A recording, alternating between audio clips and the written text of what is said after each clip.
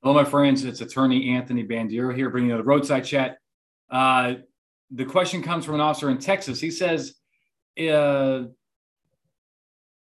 I'm in Texas. I want to know if you stop someone for a traffic violation, can you identify the passengers or can the passengers refuse to give identification? It's a very easy answer. It applies to all states.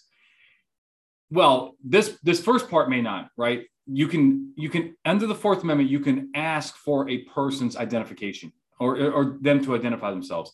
It's a lot easier if you just ask for their information, write it down. It gets a little more complicated when you take their ID, not because they may be free to leave, but just because it's a little more intrusive and so forth.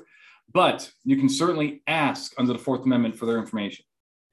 And you can run their information as long as it does not, extend the traffic stop. So it's ideal if you can have somebody else run the passenger.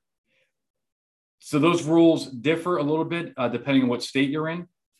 But under the Fourth Amendment, the rules are the same, of course, right? But the second part is much easier. Can you demand a passenger's ID? Are there any consequences if they refuse? Absolutely not. Do not do it. Do not threaten to arrest them for obstruction unless you have reasonable suspicion as to them. If you end up arresting this person for some violation and because you think that you have obstruction or refusal to identify, expect a very bad day in court.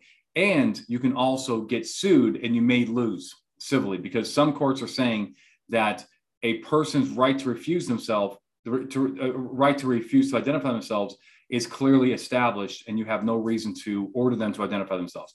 So the takeaway here, asking, usually no problem. Demanding, big problem if you don't have reasonable suspicion.